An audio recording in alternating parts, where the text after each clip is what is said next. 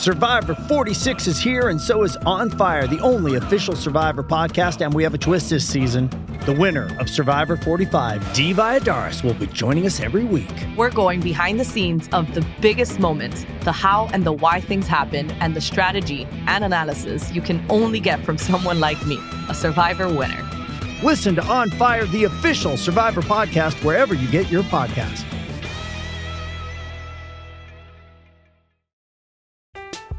I'm Alex Rodriguez. And I'm Jason Kelly. From Bloomberg, this is The Deal. Each week, you'll hear us in conversation with business icons. This show will explore deal-making across sports, media, and entertainment. That is a harsh lesson in business. Sports is not as simple as bringing a bunch of big names together. I didn't want to do another stomp you out speech. It opened up so many more doors. The show is called The Deal. Listen to The Deal. Listen to The Deal on Spotify. Hello, everyone, and welcome to another edition of Troy Nunes is an Absolute Podcast. I'm your host, as always, John Casillo, and with me today is Dan Lyons. Hello, everyone. Happy signing week. Happy Syracuse has a full staff, as far as we believe, week, et cetera, et cetera. Happy February. All kinds Happy of fun February. stuff going on. But yeah, it's I wasn't sure what we were doing there. No, I mean, it's just one of those, we're kind of in like that weird place where we can finally like kind of turn the page on the previous year's college football season, at least from our standpoint. I know plenty of people have already like left 2019's Syracuse football season for dead, never to return. But for the rest of us that cover the team a little bit more, this is kind of the official like demarcation line of like, all right, time to start next year. We'll be slowly edging into 2020 spring previews next week, things like that. But yeah, we're kind of, because Syracuse is not definitively in the bubble conversation right now, I think they're right outside of it.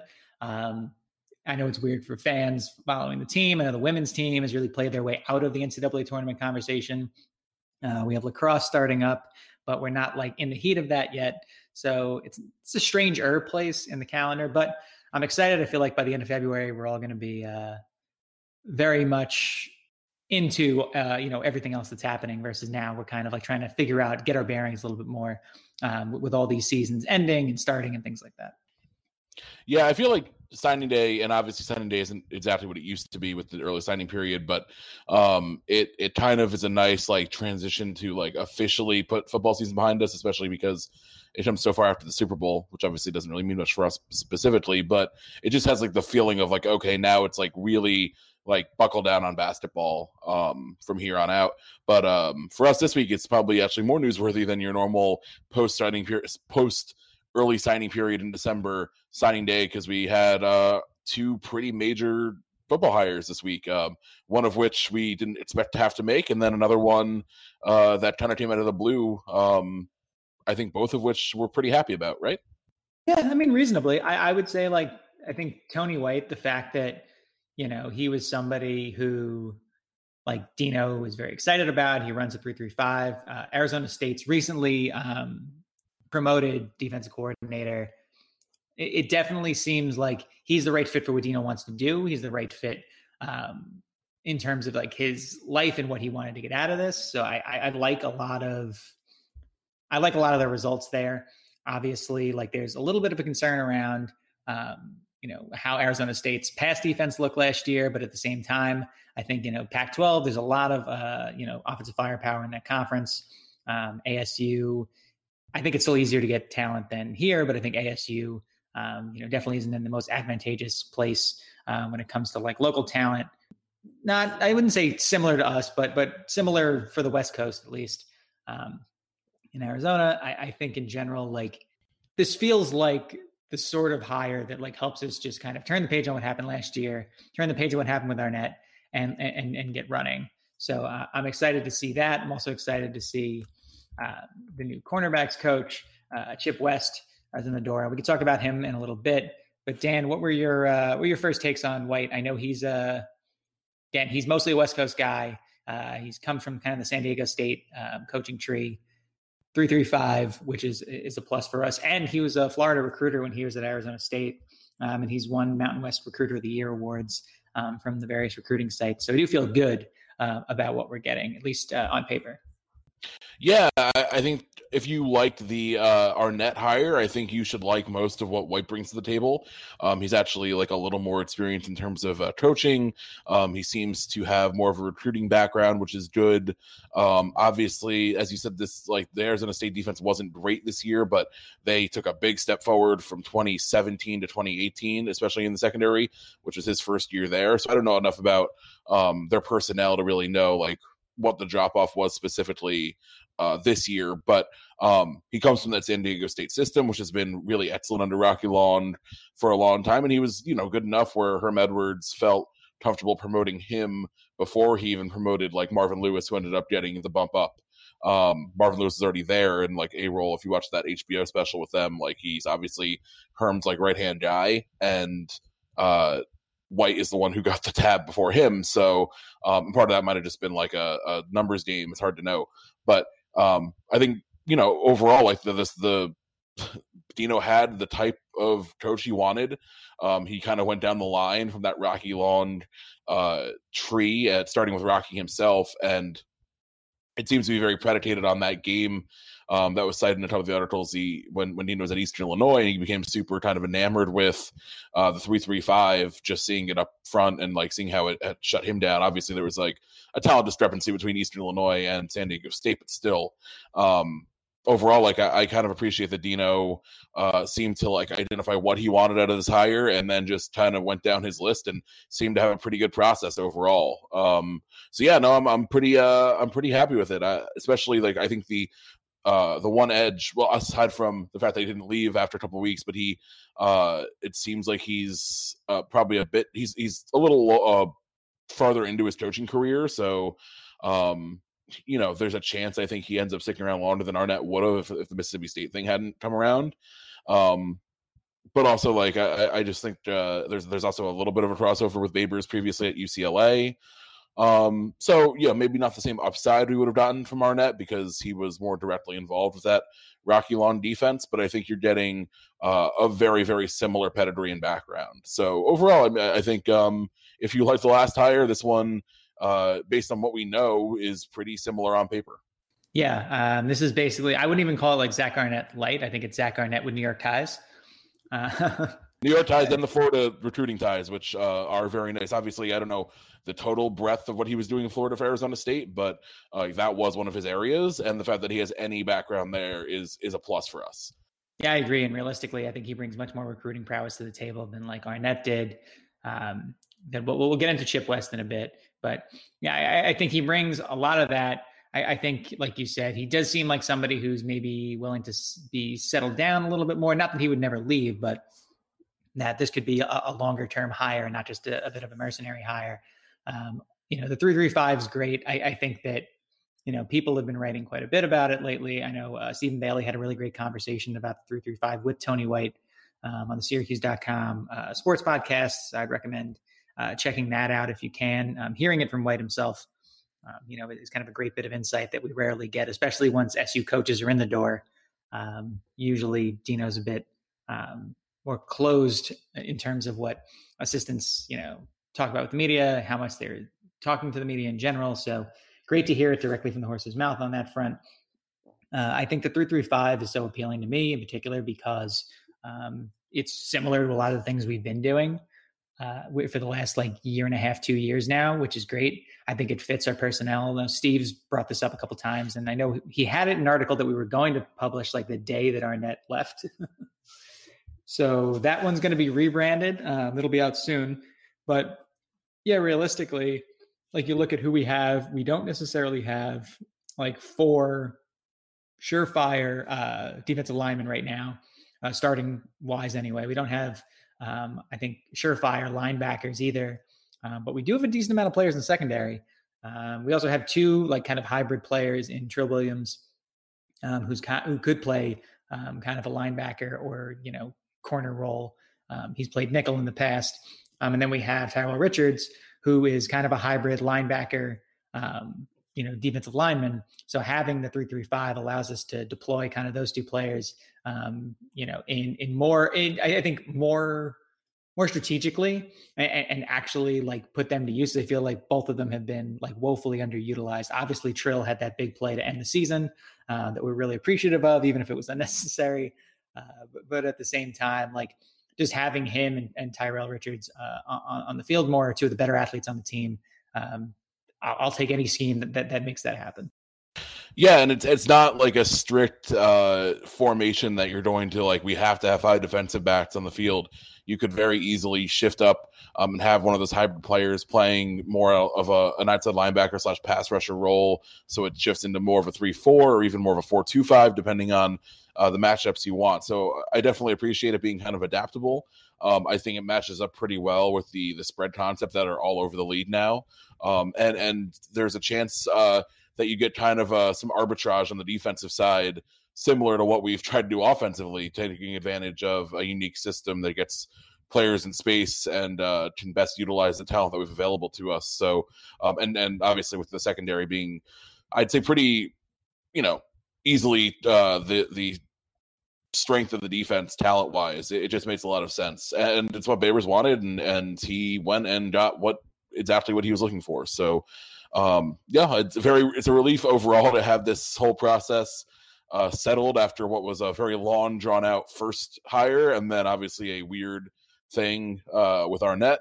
I am just praying that whatever happens with Michigan State doesn't result in the same thing happening, which obviously seems incredibly unlikely, but it was like the first thing that popped into my mind because those 2 news stories broke about the same time with D'Antonio stepping down. I'm like, okay, they're going to hire someone, and just based on Syracuse stuff, they'll probably come and hire White somehow. But joking aside, I don't think that will happen. Just very, very glad to have our staff, as far as we know, at least, pretty in place. I think we have a full staff as of now. I know you've alluded to the possibility of White bringing someone in. Syracuse is pretty locked up about these things. So if that happens, we might not know it's going to happen beforehand. But at the moment, we have the full numbers for what it looks like we'll have going forward. Yeah, for those that kind of keeping track at home, Brian Ward was fired last year. We've brought in Tony White now to replace him as defensive coordinator. It seems like Mike Lynch has been demoted from offensive coordinator. We haven't gotten that officially, but it seems that that's the case. Sterling Gilbert, who used to work with Dino Babers at East Illinois, he will be the new offensive coordinator and quarterbacks coach. Having him plug in as quarterbacks coach also shifts Kirk Martin into more of a support role on the staff. We were also able to move. I know before all the hires got started, Kim McLeod was moved to a support staff role, or at least that's what we think is going to happen, away from the cornerbacks coach role. And in his place will be Chip West, who is the new cornerbacks coach. He was at Marshall last year. He was at Charlotte the year before that. The thing people will care about here, West has some New York experience. He's coached at Fordham and at Colgate. He's a great recruiter. He was named Recruiter of the Year a couple times in the ACC from 24/7 and Rivals and Scout when he was at UVA. Obviously, Mike London, I think, did some of the heavy lifting on that front, at least from what I gather from UVA fans.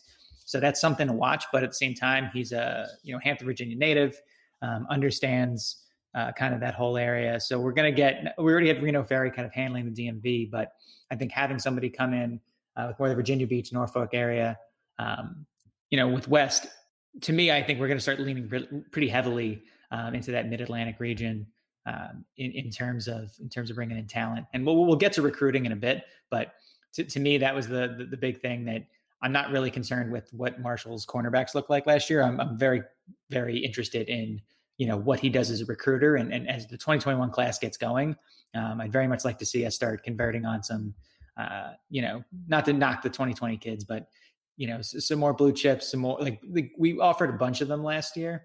I'd like to see us, get back to converting, even if it's just a handful, just to upgrade the talent level a little bit more. Yeah, honestly, like you could make an argument that the two strongest recruiting bases that we have are Florida and the DMV region. The DMV we had kind of gotten away from under Schaefer and to start Babers. It was way stronger under Marone, even Robinson.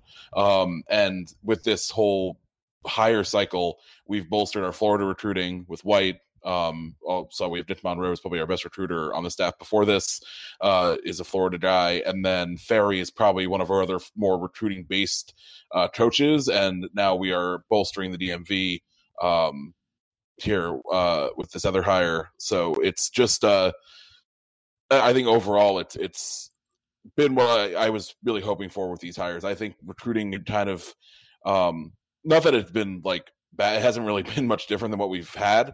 And I expected to take more of a step forward this year, especially coming off the 10-win season, because usually you'll see the results of like the season that had happened, like the following recruiting cycle when you have a full year to sell it. And this year, it's not a class that's a huge step down. It's just not a huge step up. So with White and West, I think both have a ton of experience and should be able to bring some serious benefits in terms of the on the field coaching. But I do think we've added two recruiting centric pieces to the staff, which I think was an important thing to address in this offseason. So definitely nice upgrades there. And just overall, like going from, not to discredit the three guys who have been replaced in one manner or another, but we've added, Arizona State's defensive coordinator, a former Texas offensive coordinator / FCS head coach, and a very, very experienced defensive backs coach who was an ACC recruiter of the year, I think multiple times. So like, I think in terms of a 1 year turnaround on a coaching staff, it's about as exciting as a group as we've brought in outside of like a first year head coach since I can remember. Like we're getting like real Power 5 level coaches here, which is pretty good for Syracuse. It's what you want. Yeah, I mean, we've talked about this before, like how infrequent coaching changes, even at the assistant rank, seem to be for Syracuse. Football, basketball definitely, but football in particular too. The turnover is not that high, mostly because we've been so bad of late that nobody wants to hire our assistants.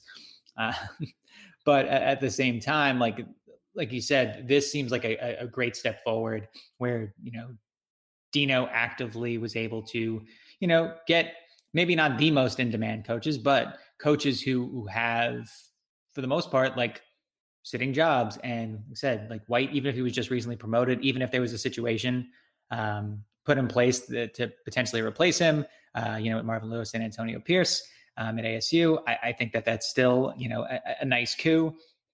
In general, I'm excited about the fact that, the Arnett thing could end up being a blessing in disguise too, because he wasn't necessarily the recruiter we needed. So we probably needed to bring in somebody else. And maybe that was West, maybe it was somebody else, in a similar role. But now I do feel like we have, at least two recruiters. I'll see what Gilbert can do. I'd like to see Gilbert, help us in Texas a little bit more.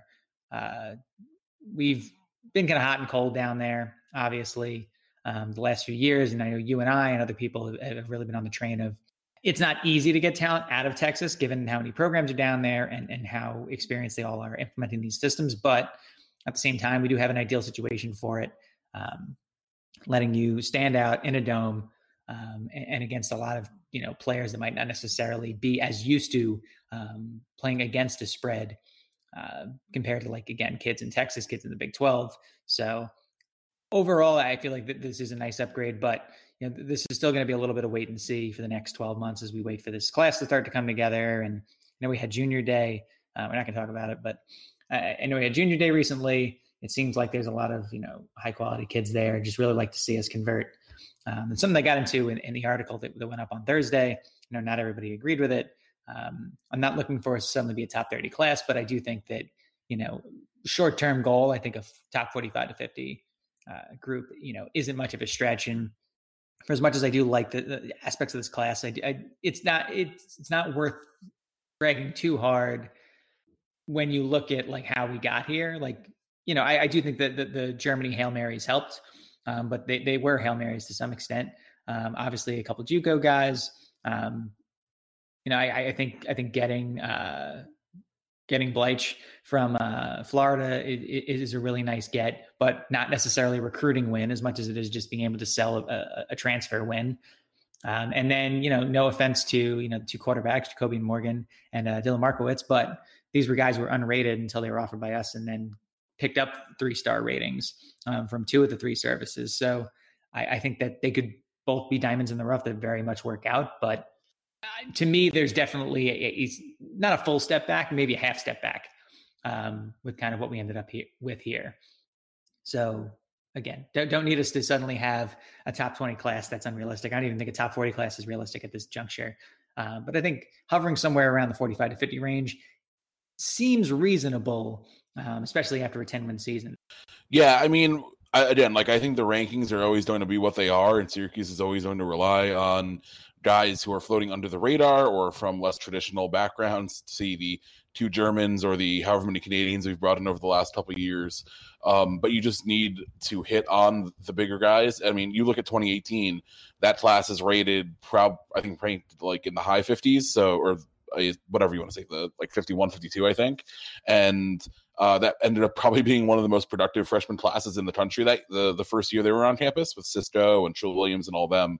So I'll take the 2018 class all day, whatever the rankings are look like. The problem is that, like, I'd say 3/4 of our classes are fine, but they don't quite look like that. And if you can start to get more production like that, or even a step below, because we hit on so many mid players in that class, I don't really care what the 24/7 rankings say, because on the field you can see like the real difference between that and what the classes we had brought in were like.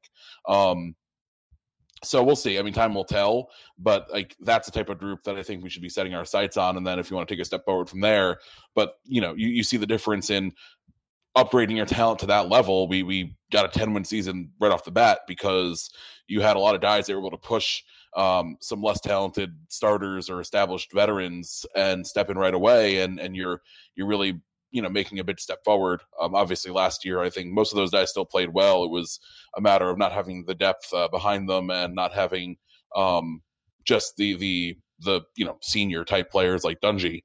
But overall, I think that's a way more realistic goal than, going and all of a sudden having a top 25 class and becoming this program that you're not. Because if you just look on year-to-year recruiting outside of like major hires or major slumps like USC is having this year, the names are pretty stagnant. Like the teams that are in the top 10 are usually around the top 10. The teams that are, 25 to 40 are usually around 25 to 40.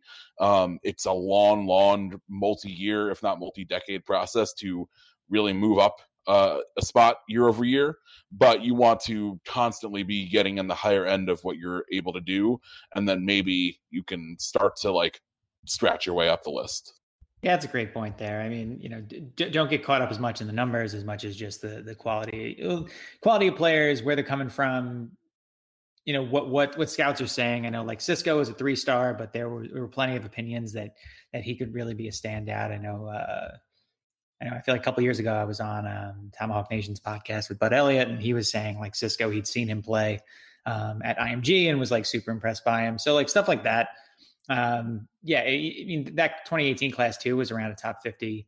And obviously, had some standouts, like I kind of try to get across in the piece. You're not going to be able to get all blue chips or even like majority blue chips or even like more than like 10% of your class to be like real, like quality players like that. But at the same time, like this coaching staff has shown their ability to coach up guys.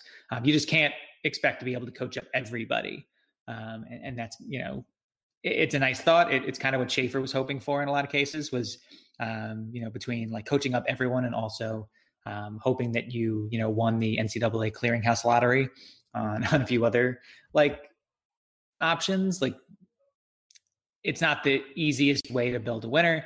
I have faith that this group's going to be all right. I have faith that recruiting is going to be all right, especially now that Dino's addressed it. But we'll see. I said, looking forward to it.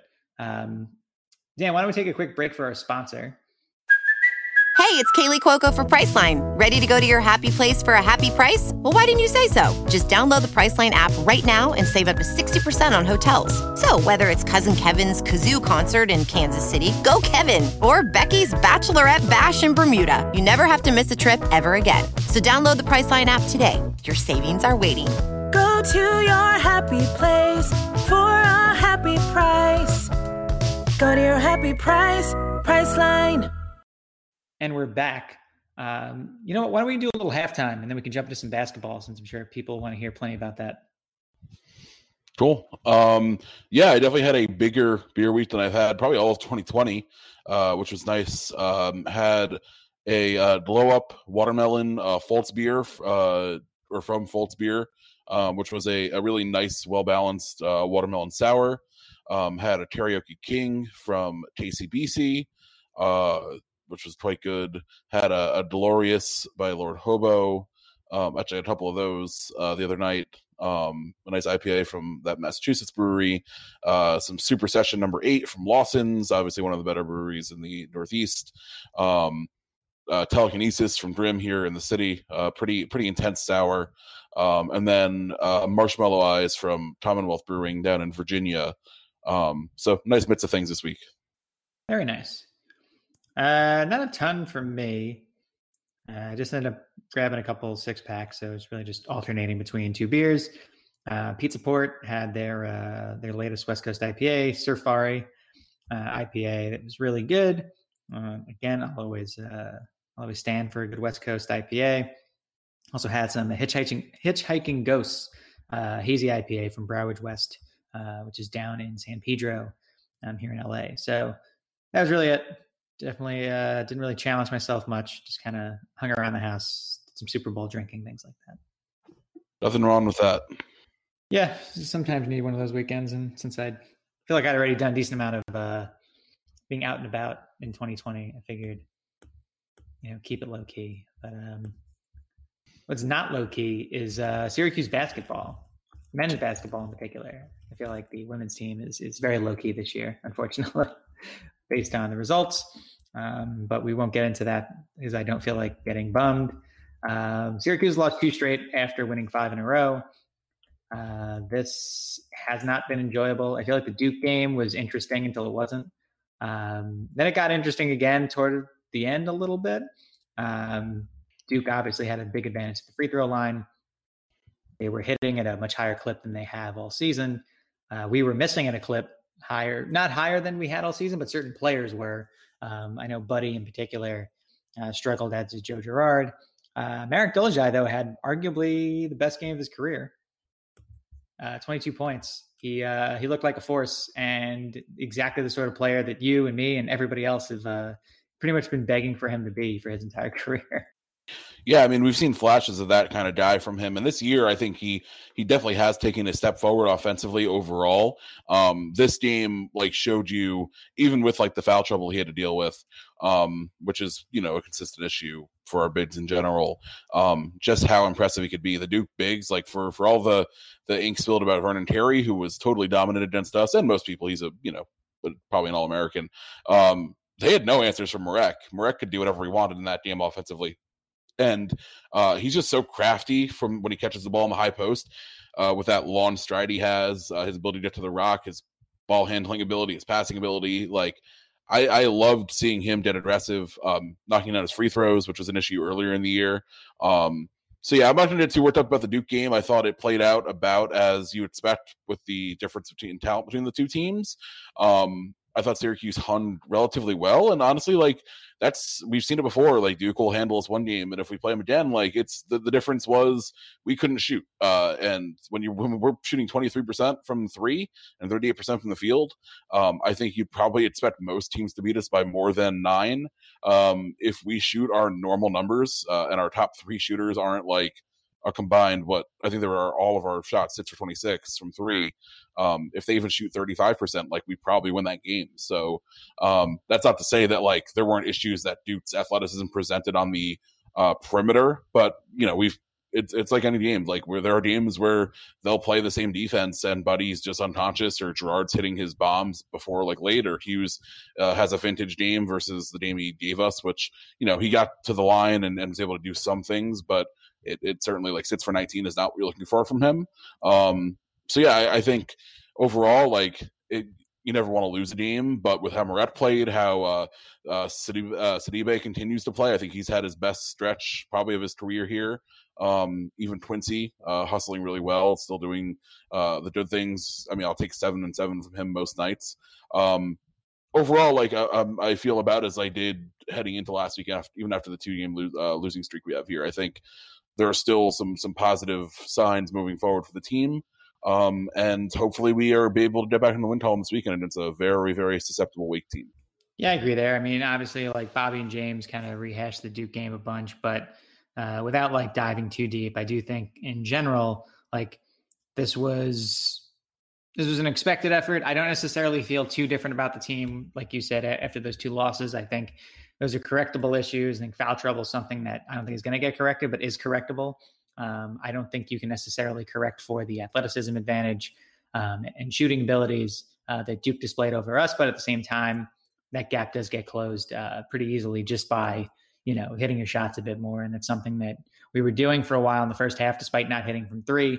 And just couldn't connect in the second half. So things that we can learn from. I'm overall optimistic. I'm optimistic about what SU is going to look like the rest of the season. I'm not necessarily optimistic about like their tournament chances, especially given like what we have ahead and what they need to do in order to win. But still, I think we have a shot at a fun finish to the season, if nothing else. Looking ahead a little bit, Wake is their usual. I feel like they haven't really been good other than that 1 year. Every year we've been in the ACC. That was the 1 year that they managed to edge into the large field over us for reasons unknown, despite the fact that we beat them head to head. Wake's 10-12 this year. They are 3-9 in league play. On Wednesday, they lost by 10 to Louisville, which is actually pretty decent showing, especially at Louisville for them. I think they were winning that game for a while, and then they kind of just fell apart.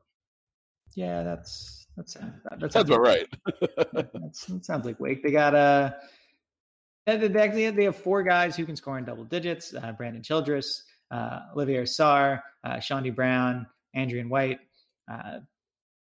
I know like Sarr is a legitimate center. He's got 9.5 rebounds a game, scores 13 points a game. He's 50% shooter overall. Wake isn't a great team from outside, which is nice.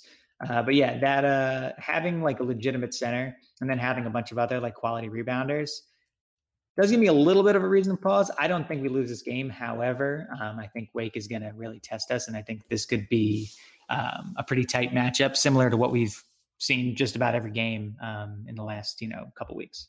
Yeah, it'll be an interesting one. I think Wake, they're not good. They're not, I don't think, quite as bad as their record. Their luck number from KenPom is like really bad. So I think they're probably a little better than the record shows. They're not bad offensively, even as a non-great shooting team, and they play pretty fast. So I think it will be a clash of styles. I expect Syracuse to win it. And it's a very important game for us. I think getting these Nets 2 against Wake and State at home, obviously I don't know that would, I don't think those two wins alone get us into the tournament, but I think it kind of stems the tide on this little slide we've had and keeps us afloat for top 4 in the ACC looks pretty good. And we would probably find ourselves around there again, winning these two with Virginia just a game ahead of us right now and us having the tiebreaker.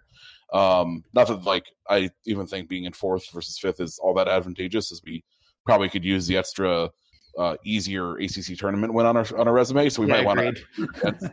I honestly think we're probably rooting to get like the 5 or 6 is probably the best idea. Which is so dumb. Like it is what it is. But I think you want to play one of those easier teams that did another win. But there's nothing we can really do. You have to win the games anyway, so you don't really have control of that. But yeah, I just think we have two very important ones here with these two North Carolina teams before probably the most pivotal stretch of the season with the at Florida State, at Louisville games on the 15th and 19th. Win one of those, and I think we have a real shot, assuming the back end of the schedule doesn't kill us for some unknown reason. But I think without 2 wins here, things get pretty dicey. I mean, they're already very dicey, but they get dicier in terms of like best case scenario. Yeah, I mean, realistically, if you lose, I think you can lose one of these games, but then I think you tack on another win that you need in the ACC tournament by doing so. I think the only way to erase a loss, I don't think we can lose to any of these teams and any of the peer programs and be okay. If you don't knock off Louisville or FSU, and I don't think we're suited to knock Louisville off. So I think it's going to have to come against FSU. That's concerning. I just think Louisville is the perfect storm in terms of like what can absolutely chew this Syracuse defense alive, because we both know that this is not a vintage orange zone by any stretch of the imagination. For what it's worth, ESPN matchup predictor says 84.1% against Wake on Saturday and 66.9% against NC State. We'll get more into the NC State game at the early part of next week. But I buy the percentage on Wake. I'd up it a little bit, but again, that's just because I think I'm just a little concerned against Wake. We actually have one of the better records against any opponent against Wake. Like, I think by win percentage, they were once the presidents, I believe, of the Orange 6-0 or better club, but no longer. As you mentioned, Ken Pom numbers actually look a lot better than the record shows. 70th on offense, 150th on defense, 78th in terms of pace. So they are going to try to push the tempo. 70th on offense really isn't bad from an efficiency standpoint. I think if we can shoot, and this is every game really, I think if we can shoot well from three and we can slow them down maybe a little bit to our pace, they're not efficient enough on offense to necessarily eat us alive. So I'm optimistic, but cautiously, as I feel like it's usually the case for me. Yeah, and like, I think we've done very well against Wake overall, but we've seen some games where they've been pretty bad, and all of a sudden they're giving us a run. So you can't take anyone too lightly, even if Syracuse has mostly handled its business against these type of opponents. I don't think Wake's, I mean, obviously they're not Duke. I don't think they're as good as Clemson. So, yeah, I think get back on the win column on Saturday, and, you know, things are pretty much where they've been. I don't think either of those – I mean, the Clemson loss isn't great last week. You don't want to have – it really stings to have, 3 ACC losses by a total of 5 points. Not what you want. But I think things have not – like our NCAA tournament odds have not drastically changed since the little winning streak. So, overall, like, I think the situation is pretty much where it's been. Yeah, agreed. I think if you look at, looking at the schedule a little bit, do you agree with my general assessment? I think if we lose one of these games, then I don't think, to be honest, I don't think we can make the tournament without beating one of FSU or Louisville, either here or once we get to the ACC tournament. I think you have to beat a team of that caliber. So I don't think your win even against Virginia is going to cut it. I think you have to beat FSU, Louisville, or Duke in the at some point in this season. Yeah, and you want to. I mean, the one thing that gives me I can't remember the last time we didn't win one of these types of games. Even the years we haven't made the tournament, we get one of these. So I feel okay that there's a good chance of us winning one of these two pivotal ones. You don't want to bank on the ACC tournament where we just have not played well ever, and you don't know. Is the UVA game that game this year? If you look at I mean, I just don't think they're that good. Right. No, I agree with that too. Maybe it is. But realistically, they are 15-6. They are 7-4 in the conference. They're not. I mean, they're not great, but they're not definitely not. They're not a vintage Virginia team. They're 54. It's our best win. Yeah, it's definitely our best win. I guess that's the problem almost. Right. It could be the best win because that's how good or not this team is. But yeah, I do think, looking at the ACC and agreeing with you that we usually pick up a game like that. FSU is the one circled for me. And we talked about this in the past too, that day after Valentine's Day, Nooner at FSU almost seems like an advantage for us. Yeah, the noon home team, you never want to be the noon. It's just I've been to so many of those games at the Dome when I was a student. The noon home game, especially that for whatever reason, the Valentine's Day game, that there's always one on the Saturday. It's just everyone's sleepwalking. Yeah, I remember Louisville game my senior year, so 2010, was an absolute disaster. I remember it well. That was. I think we had the CBS game too, and it was just that was when we were ranked number 1, wasn't it? If it was around that time, I mean, if we weren't number 1 in that game, we were right around it. And Louisville was just the team we could not beat that year, and they weren't that good. They were probably one of Pitino's more mediocre late year teams. I'm Alex Rodriguez, and I'm Jason Kelly from Bloomberg. This is The Deal. Each week, you'll hear us in conversation with business icons. This show will explore deal-making across sports, media, and entertainment. That is a harsh lesson in business. Sports is not as simple as bringing a bunch of big names together. I didn't want to do another stomp you out speech. It opened up so many more doors. The show is called The Deal. Listen to the deal. Listen to The Deal on Spotify. 66-60 was the final. I remember being very angry. My now wife got me a Wes Johnson jersey for Valentine's Day. Romance. Romance. And then anger and regret. Yeah, no, just reading the recap, getting really pissed off now. Why do we do this? Why do we reflect on losses from literally 10 years ago? Oh, God. That's what we do. No, we're super washed now, Dan. I've seen too much about the Iowa-Syracuse football game that I wasn't even there for from 14 years ago this week because of jokes. We just don't need this.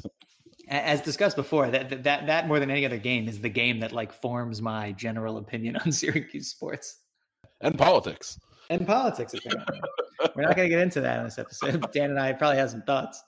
I think we now have like a weekly tradition of hinting at politics without actually going into them, and that's probably going to be the rest of our lives. Welcome. Let's mention a little bit more about Wake Forest, just so people don't get mad about the SEO play at the Wake Forest preview. And who's the scariest player for Wake for you? Is it Sarr, or is there somebody else who like just gets you very concerned? Let's see. We're reading the tea leaves here. Can I say Jacoby Neath? Oh, I mean, Jacoby, first of all, Jacoby's name is fantastic because it's spelled not at all how you would expect. No, it's I've never seen a Jahcobi, but I appreciate it. Yeah, well done. I mean, if he managed to go off from three, and I know we're not doing this anymore, that would be less expected. The person that I was going to say it, I think it's Ismail Massoud who is the guy that if somebody's going to like go off randomly, I think it's him. Yeah, very possible. 22 of 59, averages 11 minutes. Sounds about right. He's the classic like if ever there was a match. He's played in every game. He's actually one of only 4 Wake players who has played in every game. None of them are their 3 top scorers. I think, I mean, you know what you're getting out of this team. Childress is like a solid scorer, but not a great shooter. Sarr, we've seen the big men eat us up. Donna had a good piece. I think today, Thursday when we're recording, about the troubles that like really big guys have known us, and Sarr's one of them. He's a legit 7 foot 250 guy with like pretty good offensive game, averaging 9.5 rebounds. So you know, if he gets our guys into foul trouble and Barama can't hang, like that could be an issue. But it's, you know, there have been games where we've done a pretty good job of denying the ball to those guys. So yeah, it's aside from them, I'd say Massoud, maybe Andrian White, who's their best rotational 3-point shooter. Although again, this team, you know, they're averaging 34, they're shooting 34%. It's not a huge part of their game. That's completely fair. I'm just looking up while we're doing this. I was seeing if we have the best record against Wake of any major conference team, but we don't. We're 8-1 against Wake all time. Some other teams that are near, well, we're 5-0 against TCU. So winning percentage wise, we're 1-0 against Texas. We've played TCU that many times, and I know one was in the tournament a couple years ago, but that's just such a random opponent to have played 5 times. We played them a couple years ago in the tournament. We had a home game against them in 2005 for some reason. We had a neutral site game against them in 1997. Then we played them at home. We hosted them in 91 and 87 for reasons unknown. Seems weird. Other teams that we have really good records against in major conferences: Seton Hall 48-16, Rutgers 39-9. Providence 48-10. Do you want to know why the Big East is trash? Because look at the teams we're listing out. Like these records are pretty impressive considering like how long we shared a conference together. Yeah, I mean that's the secret sauce of the Big East was like we were always good. Was 5 deep. UConn was always good. Louisville, when they were in the league, was always good. Pitt was usually good until March. And then all these other teams would like be good one at a time. Well, Georgetown was usually good.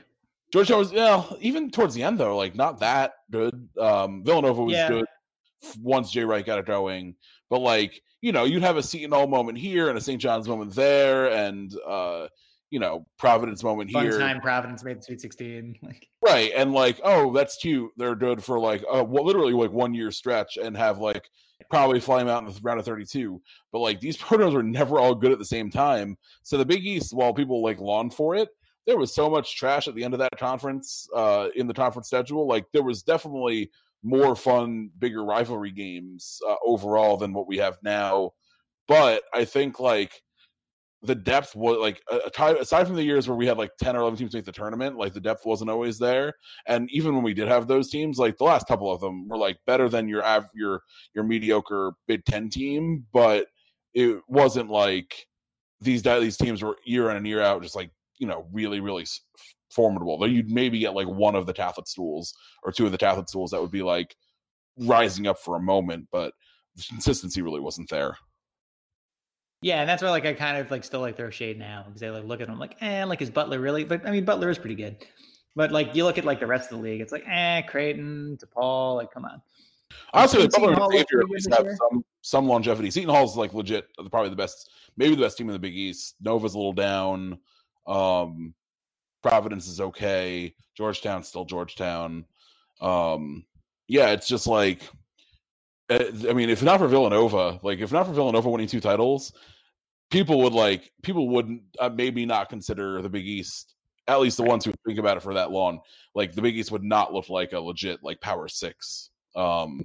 And obviously, playing that game's always perilous because then it's, if not for the one good thing, then right. You could also, 2 national titles is not nothing.